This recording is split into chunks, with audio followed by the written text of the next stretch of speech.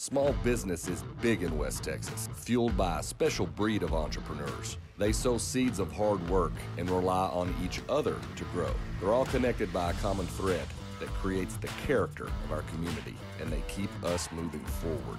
And no one brings small business together like First Bank and Trust. At First Bank and Trust, you get more than a bank. You get a network across this entire community. Take a step with the bank that knows how to make small business a bigger deal. Texas, history has its place. On the other side of Texas, justice rules the case. They don't like it, they don't love it. They say we're all wrong, but on the other side of Texas, Hoss, we roll on. Hey there, thank you for tuning in and telling friends that you hang out here, right here on the other side of Texas. I'm your host, Jay, West Texas Leeson. As we roll along, a good show to roll along with. Got Dr. Ted Mitchell, Chancellor of Texas Tech University, in studio with us as we roll along here. And going to get into some Leeson spring break and a few other things as we roll along. Got Dr. Ted Mitchell in now. How are you, Dr. Ted Mitchell? Doing real well. Glad to be here, Jay. I'm glad that you are here. Yeah, you're bringing me in right before the basketball game. Yeah, I'm going to try to get you out right before the basketball game, too. Tell me, does it bother you how much I'm infatuated by your hair? No, it bothers Mo, my barber. It does. Yeah, exactly. Mo brings it up. But the thing is, I didn't know what my haircut was called till you interviewed him. So now I know it's flat top with fenders. Flat top with fenders. Wrote that in the Avalanche Journal. Yeah. Tell me this.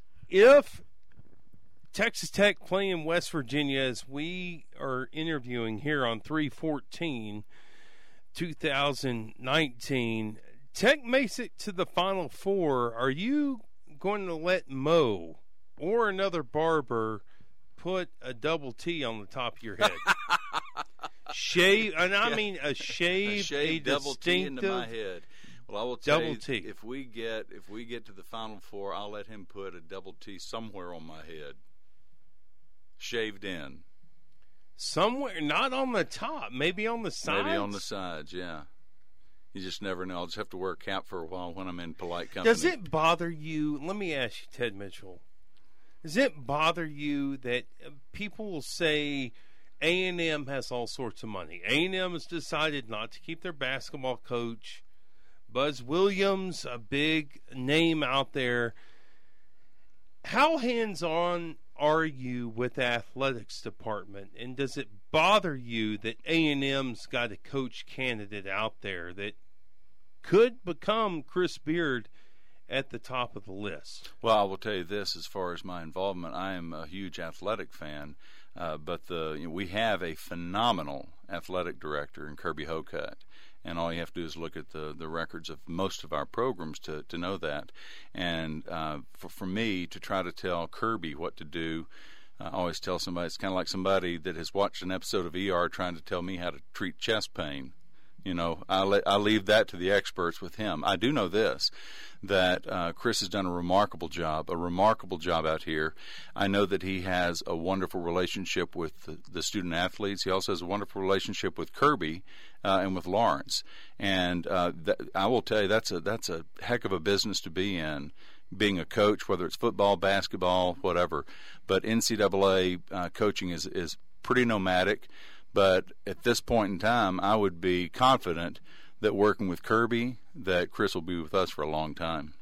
He would have to come to you and to Lawrence Skubanek, the president, to up his salary, right? He talks to Lawrence. He'll visit with Lawrence about it, and he'll make recommendations based upon what other folks are getting paid and what he thinks it might need. But you have to remember too that a lot of what Chris does it. He is enamored with the team that he has and building young men.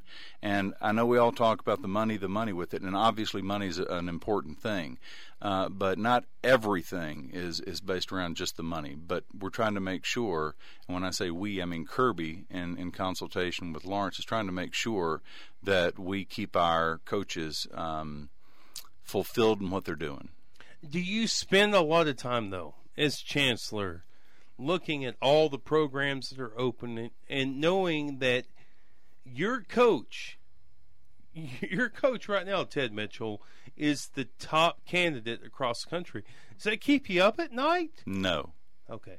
Not at all. I got a great AD. I let him do his job, and I'll do mine.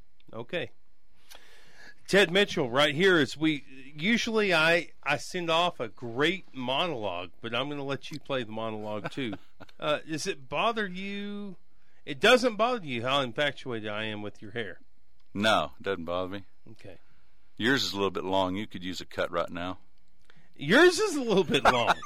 You could use a cut. This is my winter cut. Let me ask you this, though.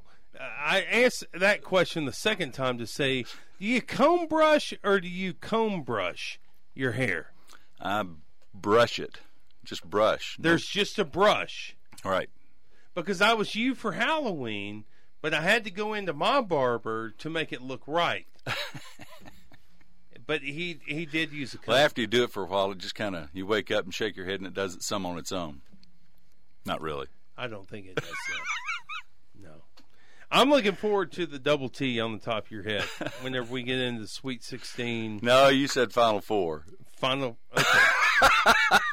That's good. That I remember. And people will say this to me, Ted Mitchell. Why do we have to have a vet school in Amarillo? Forget the dynamics of Austin.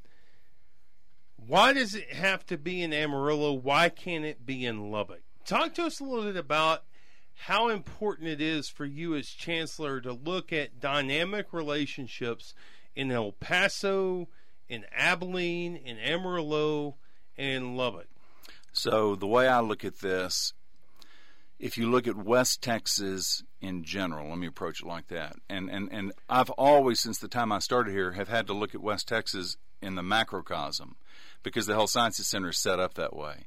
So from Abilene to El Paso, from the Panhandle to the Permian Basin, when we talk about the Health Sciences Center, it's all of it together. It's like the Hydra.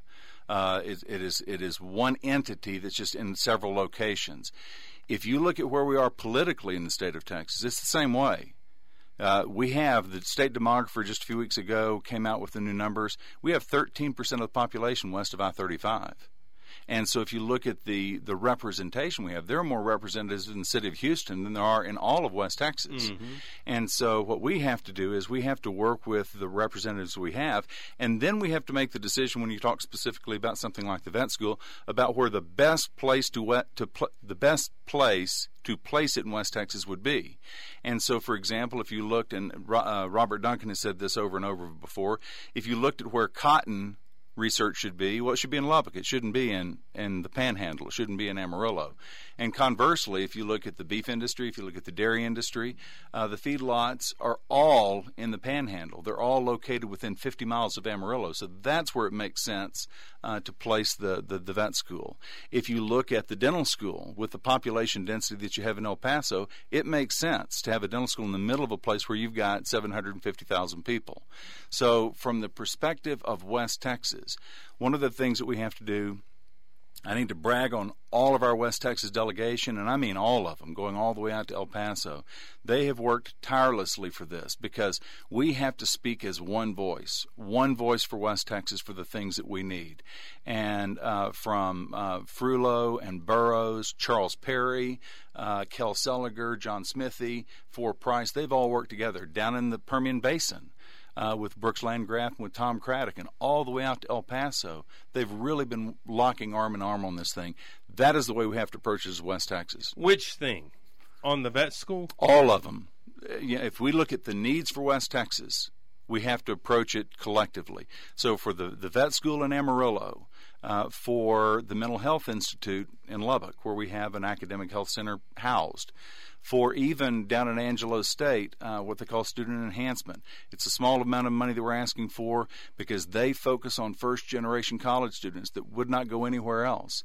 And then, of course, the dental school out in El Paso. If you look collectively, all that together, the amount of money that we're asking for, total, for our exceptional items as a system, it's a rounding error for the state's budget. Rounding error in which way? 0.019%. Not a lot of money. Right. But then you go back to the argument that I've made before in Avalanche Journal, the Amarillo Globe, the Dallas Morning News. This is where these Republicans won. I think it's worth a rounding error. Well, I absolutely believe that. And if you look at it from the perspective of these statewide Republicans. Sure, absolutely. You know, all the statewide races, it is still obviously a Republican stronghold all in the West Texas region. But more important than that, and what I do and what the elected officials do, it's really important to tell the West Texas story in Austin. Because a lot of this is out of sight, out of mind. It is what it is. And you and I have talked about this before. I grew up in East Texas, and you just didn't think about West Texas. But West Texas is the matriarch of our entire abundance as a state. And, West Texas is like the Gatorade that powers the athlete to win. West Texas is like the wind in the sails of the ships to get them where they're going. It's like the Steinway that brings life into the music that we call the Texas economy. That's West Texas. That's what we're about. We may not have the exciting nightlights that the great cities of our state have. We may not have the majesty of the piney woods of East Texas. We may not have the rolling waves of the Gulf Coast.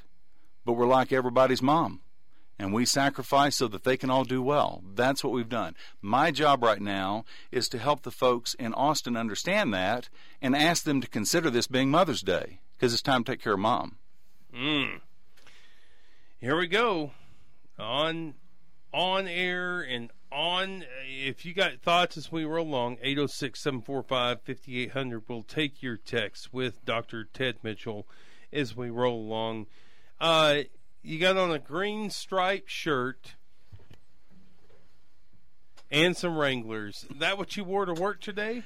That's what I wear to work most days. And the jacket? No. No jacket today? No, it was only 44 when I left the house. Nobody can tell you what to do, huh? Well, you haven't met my wife. but Miss No, Mitchell fortunately, told you not to wear a jacket. She was out feeding the horses when I left. Okay. There you go. And so, whoa. You don't want the chancellor's house set up right at Tech. You want a place where you can keep your horses. Well, yeah. Because the chancellor's house is up for sale right now. It is. And here's the thing. If you look at what we're trying to do as a system, when I started in 2010, the state was having a tough time with its economy. And during periods like that, it's really easy to go in and cut a budget because there is no money for anybody anyway. It's tougher to do that when you have a lot of money, and right now, during the session, we have a lot of money. But what we're trying to do is make sure that within our own system, people understand we're being good stewards of everybody's money. And so we are going through and we're analyzing things at the system level to see where things may be better served at a university level. But that also includes the trappings, and that includes the Chancellor's Mansion. And I know I've had pushback from some people about doing it, but that money in my Which people? Well, just friends of mine. But in my estimation, the money could be spent better for other things. And we have beautiful venues on our campus to show off when we're having events. We've got beautiful places on campus to take people. If you're trying to show off what Texas Tech's all about, we've got great places to do that right there on the campus. We don't need a separate mansion to do that. Regent change at Texas Tech. Look, here's my plan. We're going to carry you for the next 13, 14 minutes or so. Okay. Let you get back. Bob Huggins says his team is not dead at West Virginia. They're going to let you get out of here and see if that team's dead or not. Coming up in the Big 12 tournament. A big Regents change. The governor announcing that Ginger Carrick, Mark Griffin, Dusty Womble to replace Esperanza, Lancaster, and Francis at Texas Tech. When did you first learn? What are your initial thoughts on this Regent change? First time that I can tell that you've had 3 straight Regent change, because Regents are up every 2 years in sets of 3. Right. Here we've got 3 Regents that are going to be completely replaced, one including the chairman. Right. Go ahead. Well, this has been this first time we've had 3 like that in a while. Mm-hmm. But I'll tell you, the governor did exactly what he said he was going to do. The governor said that he was going to focus on folks from Lubbock, and he did it. He said he was going to focus on women, and he did it, and minorities, and he did that. And I will tell you that for us in West Texas, I'm very proud. I'm very proud of the work that previous regents have done for us. I was mentioning to you off air that being a regent is in many ways, it's a bit of a thankless job. They don't get paid for it. There's a lot of work that goes with it. And so it truly is a service to the system. And we are where we are today because of previous regents that have been through our system. And it's really easy for me to look forward and to make big plans for things because we've had great regents come in before. Looking to the future, when you've got fresh blood injected in to a system like this, what you get is you get new perspectives and you get new visions, and I'm excited for that. So there would be people, I would think, even within your office, Chancellor, who are glad that I'm not going to say the words Regent Gate again. Well, you just did. Well, I did, but I'm going to ask you about it directly. Some would say that Rick Francis played a great role in the ousting of Bob Duncan. Mm-hmm. What do you say about Rick Francis's departure from the Board of Regents? Well, again, and I'd said this at the time everything was going on. I was not part of discussions that were going on amongst regents, and so anything that I would say would be speculation about stuff. I will say this, that the presidents all loved working with all of our regents, and we loved working with the chancellor as well. What went on amongst them was their own business, and for me to go back and try to dissect something retroactively, I don't think serves much of a purpose for anything, particularly when we've got so much on our plate moving forward. I will tell you that all of our regents and all of our former chancellors have had huge parts to play in the success of where we are. We've gone from being just this quiet regional university 30 or 40 years ago to being a major powerhouse, not just within our state, but within our nation. Tell me, as you see these scandals pop up, I mean, we've seen this with scandals in the past couple of days of people invoking, their status in order to get into institutions. What can you say, Ted Mitchell, to people who may be listening that gives them some sort of ease that kids aren't just getting in on scandal, they aren't getting in on paybacks to Texas Tech University? Because Tech has not been cited at all in all of this. UT has, and I don't want you to I'm not asking you to take a swipe at UT, but there have been other universities that have. What do you think about admissions, and what can you do to make sure that these scandals don't go forward? Well, let me tell you the approach that we've always taken at Tech, and this goes through the chancellors and to the regents as well. The way that the accrediting bodies approach admissions to universities, and this includes the professional universities, and by that I mean the professional schools, law school, med school, pharmacy school, nursing school, things like that. They're very serious about the admissions committee being in charge of admissions. So at Tech, and this has gone on since the time I've started, if somebody came in, if we were to receive an applicant coming in that wanted to be in our medical school, and you had called in and said, "Hey, Ted, I know this kid from medical school and the like. Then what would happen with that is I'll say, okay, well, Jay Leeson, somebody that we know, somebody that loves tech, vouches for this kid. It just becomes a part of their packet. That's all it is. I don't have conversations with the admissions committee about it. I never will call somebody and say, hey, you really got to get this kid in or this kid in. It's just it's not appropriate for anybody. And we do deal with that a lot on the Health Sciences Center side because of the competitive nature of the various schools. And so the calls start coming in. We will have moms and dads calling in later saying, why did my child get in? They had a 4.0. Why couldn't they get into this program, et cetera, et cetera. But it's something on the Health Sciences Center side we've lived with for a long time. It damages the entire process if you allow external folks to involve themselves in your decision making. And so it's something that as we discuss this amongst ourselves with the regents, with the chancellor, with the presidents, we're all really clear about that. There is a process. It's a good process, and you have to let the process work. How long will you be the president of Health Sciences Center? As long as I'm here. I enjoy it. And it connects me. Doing both jobs? I do. What do you sleep, like 3.5 hours a night? No, it's very energizing. It's very energizing.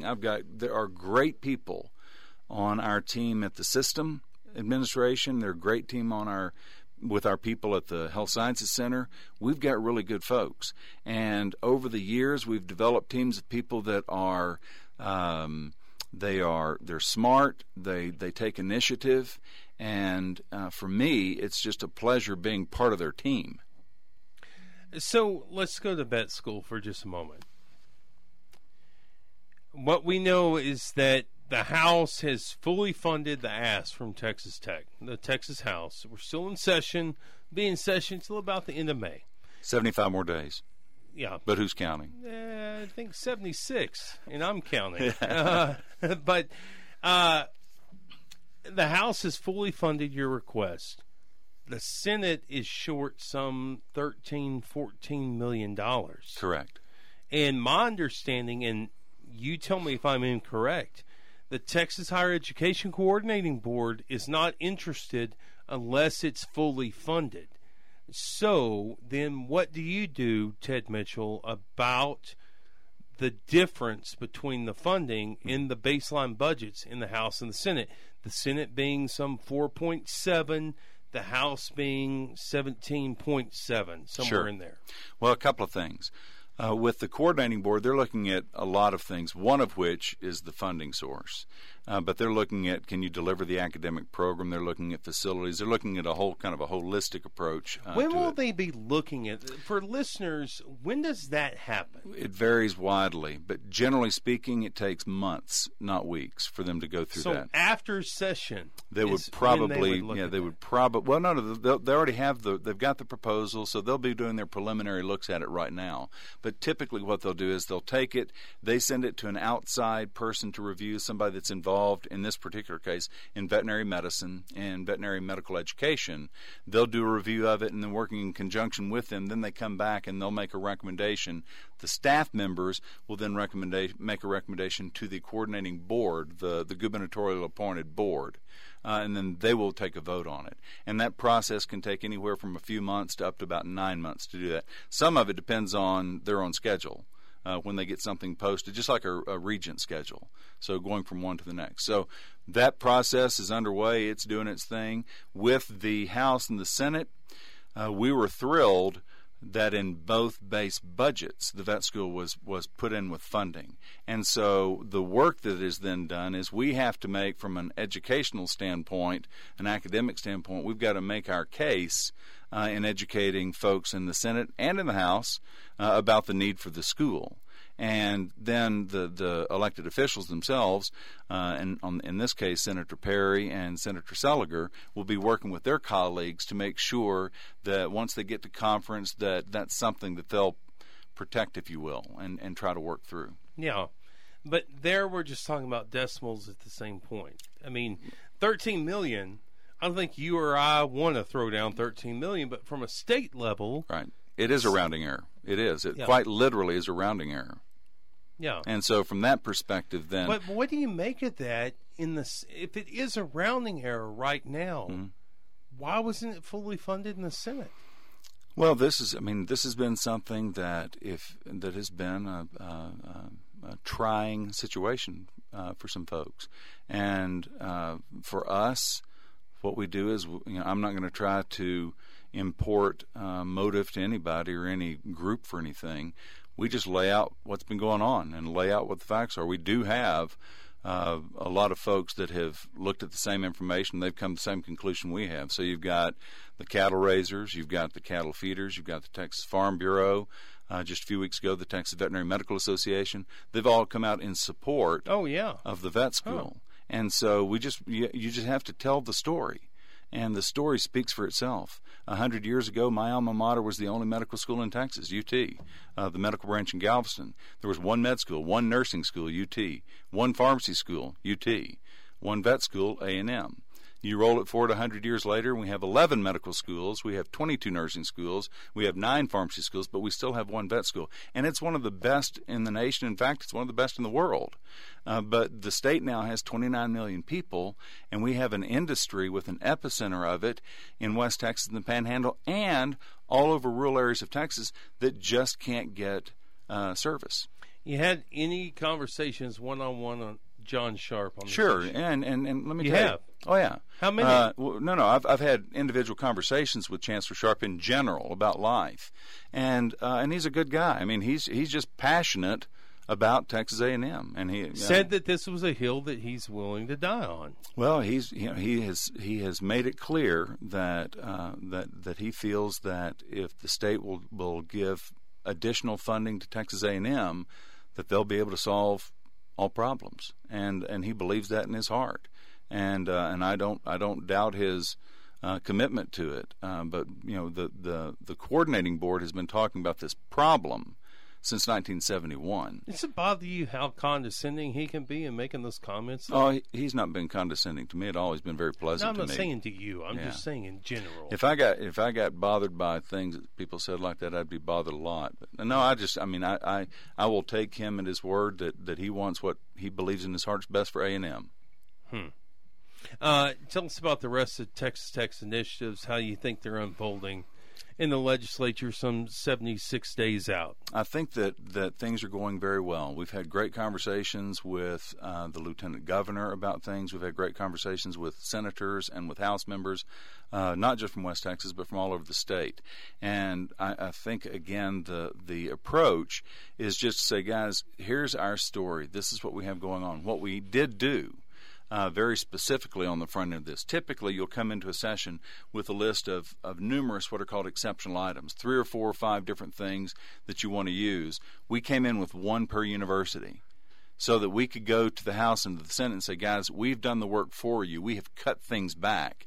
And from that perspective, we're keeping it focused like a laser on what West Texas needs. Your predecessor is, this question comes in via text, but your predecessor is lobbying, but not as an active lobbyist. Is that a correct way of saying it? Well, yeah, he's not. He's just a true believer in the vet school. You better believe it. And Bob Duncan, he loves Texas Tech.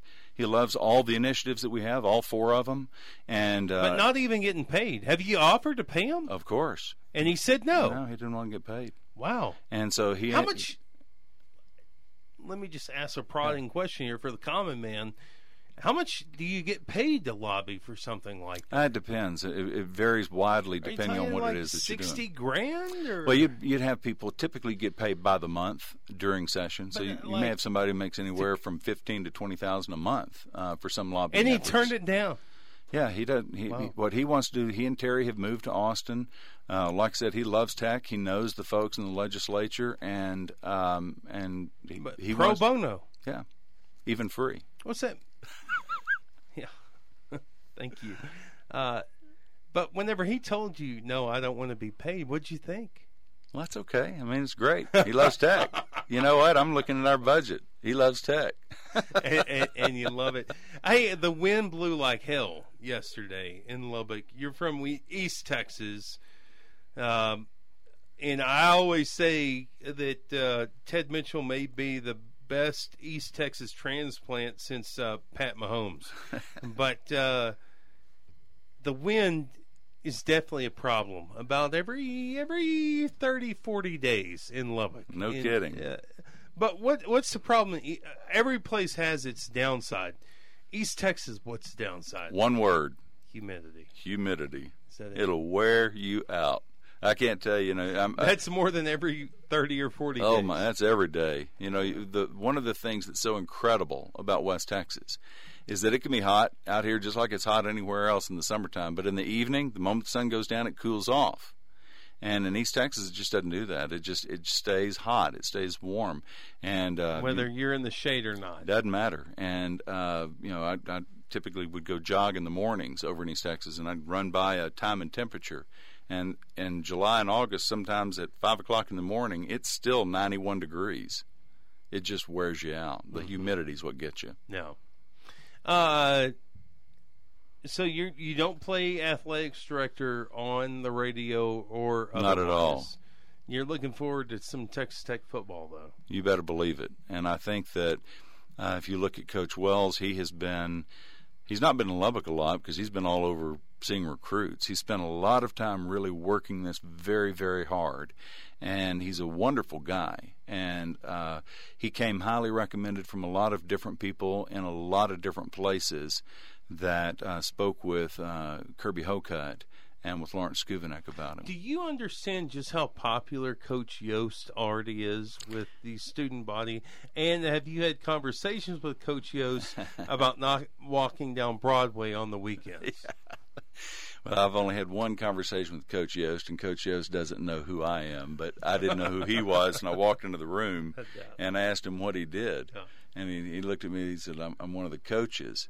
And I didn't know who he was. This is the day they were announcing Matt Wells, and I was thinking, my gosh, coach of like the surfing team, and his surfer's hair. Again,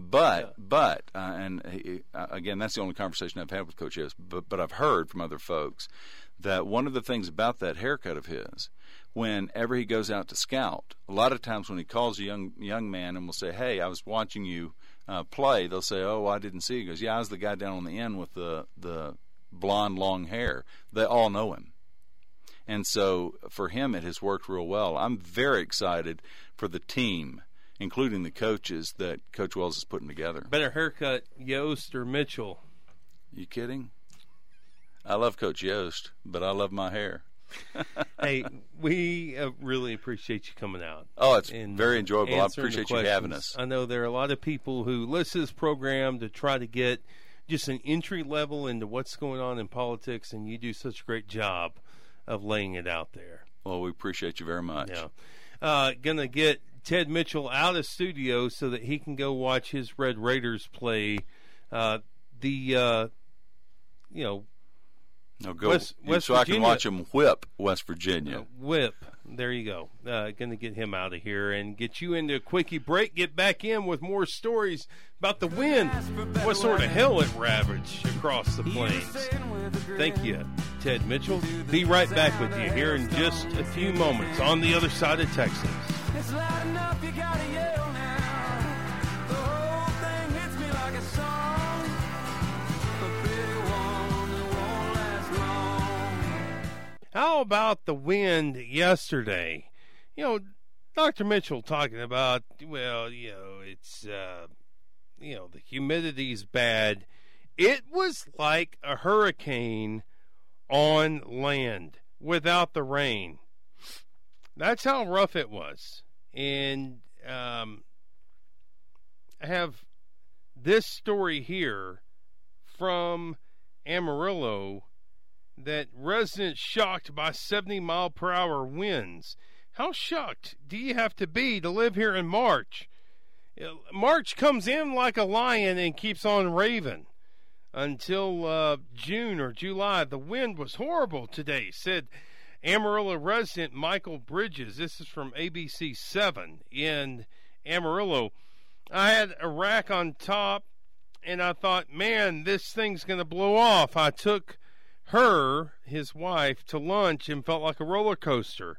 I felt like my Tahoe was literally going to lift up. Bridges and his family tell ABC News ABC 7 News, Wednesday's winds were the strongest they have felt.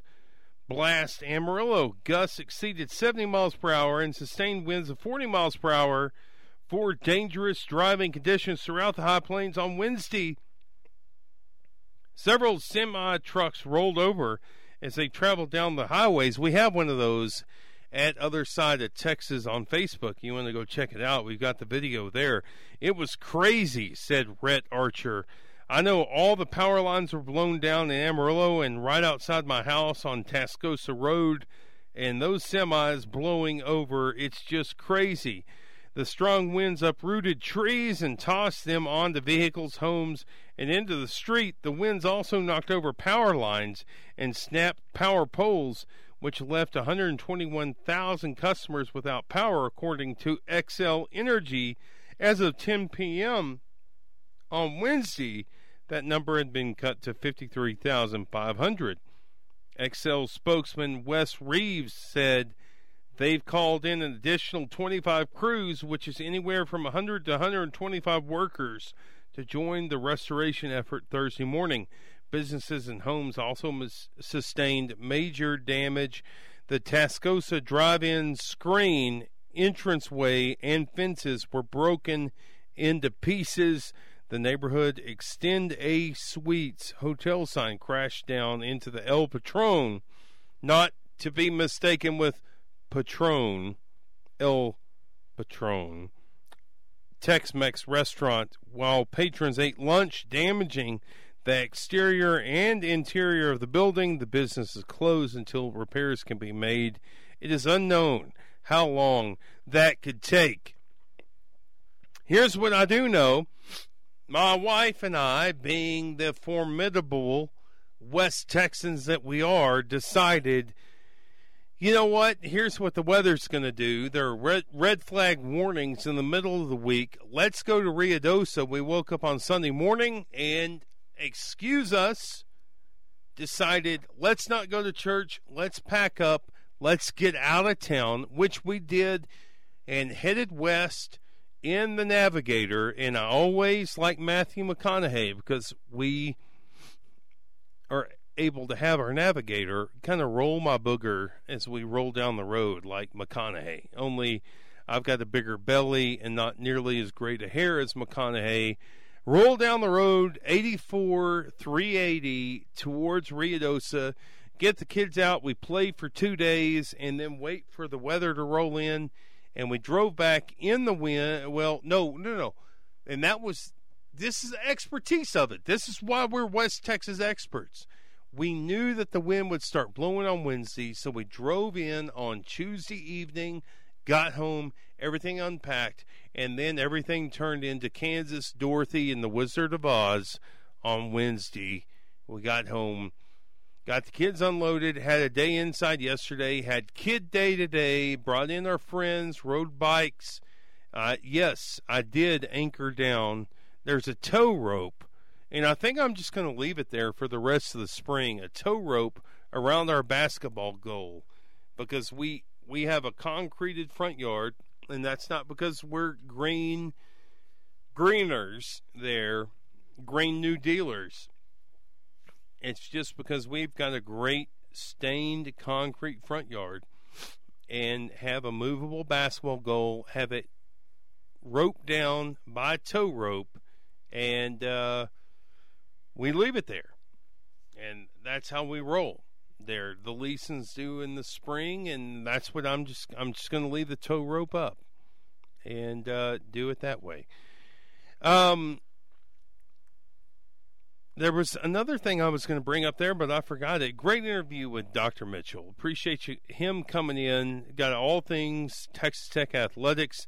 Doesn't stay up at night worrying about Chris Beard, where Chris Beard might go, and enjoys Coach Yost's hair. Appreciate your feedback, Jay, at othersideoftexas.com on your thoughts on the program and on this particular program. Going to catch a quickie break here and get back out. Tell you what's coming up the rest of the week and what you've got to come. Big announcement to come in a couple of couple of weeks.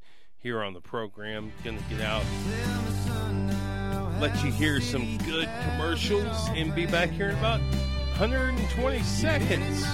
Talk to you here in a minute on the other side of Texas. You home, you were bound to be a star. Just wish you didn't grow so quick. Perhaps so far. Welcome back to The Other Side with Jay Leeson. Stars in Oklahoma, never seen a night so cool and clear. Shooting stars in Oklahoma, burn so bright, then disappear. Hey, listen, coming up, we've got some end of the week recap. We played best of in the first part of this week. That's why we've not had many shows this week. We played the best of because me and Mrs. Leeson took the kids to New Mexico Monday, Tuesday, and now and Wednesday, and then Dr. Mitchell, so gracious to join us today on the program. So you won't be able to find those podcasts. You'll find today's podcast up when Daniel, the digital millennial guru, brings it up online, and then get into some Beto O'Rourke and just a couple of initial things here.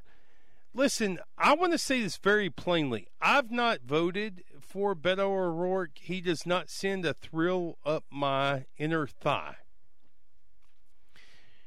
But it does excite me a little bit how much the left and the right disdain this guy. That, Slate.com, the Texas Observer, that he can't find his bearings. He doesn't know what he thinks. On the right, his name's Beto O'Rourke, or Robert O'Rourke, taking slams at... Listen, I follow a guy in the biblical text that was slammed from both sides, and I'm not in any way calling myself, Beto O'Rourke, or any other living person a savior, but I will say this: it's hard not to root for the guy in the middle. And Beto O'Rourke held some positions that me and my friend Brandon Darby think are problematic, to say the least, on the border. But whenever you follow a guy in the coast, the East and the West Coast don't know what to do with him, and they call him not liberal enough, and then Texas calls him too liberal, and you get into all these nuances, you begin to wonder, maybe there's some potency behind this, and especially in a Trump era, where if he's able to delineate and people can trust, if the polls come back and say, I trust what Beto O'Rourke, I may not believe in what he says, but I think I believe him more than the other guy, that's a problem for the guy that's in the White House. And I say that as a two-time Trump voter. We'll just see what comes to play. And not actively rooting for Beto O'Rourke, but in this context in which everybody throws on their labels and then throws on their scarlet letters and everything else, I'm a little bit intrigued with Beto O'Rourke out in that field right now and what he might be able to accomplish. And I said, people come on the show, no, he's not running. Of course, he was always going to run, and so here he is. And we'll get into that more tomorrow on the program. For now, I want to thank Ted Mitchell, Dr. Ted Mitchell, Texas Tech University, coming on to the program. Interesting, very interesting dynamic that Texas Tech has playing within the legislature. See if they can get that school done. For now, got to get home. Texas Tech tipping off here in about 7.5 minutes, so I've got to run home really fast from the Big 12 tournament. Appreciate all you listening. Rave on, buddies. Rave on. We'll see you next time right here on the other side of Texas. shipwreck on the mountain, rubbernecking all the outlaws. It's who we want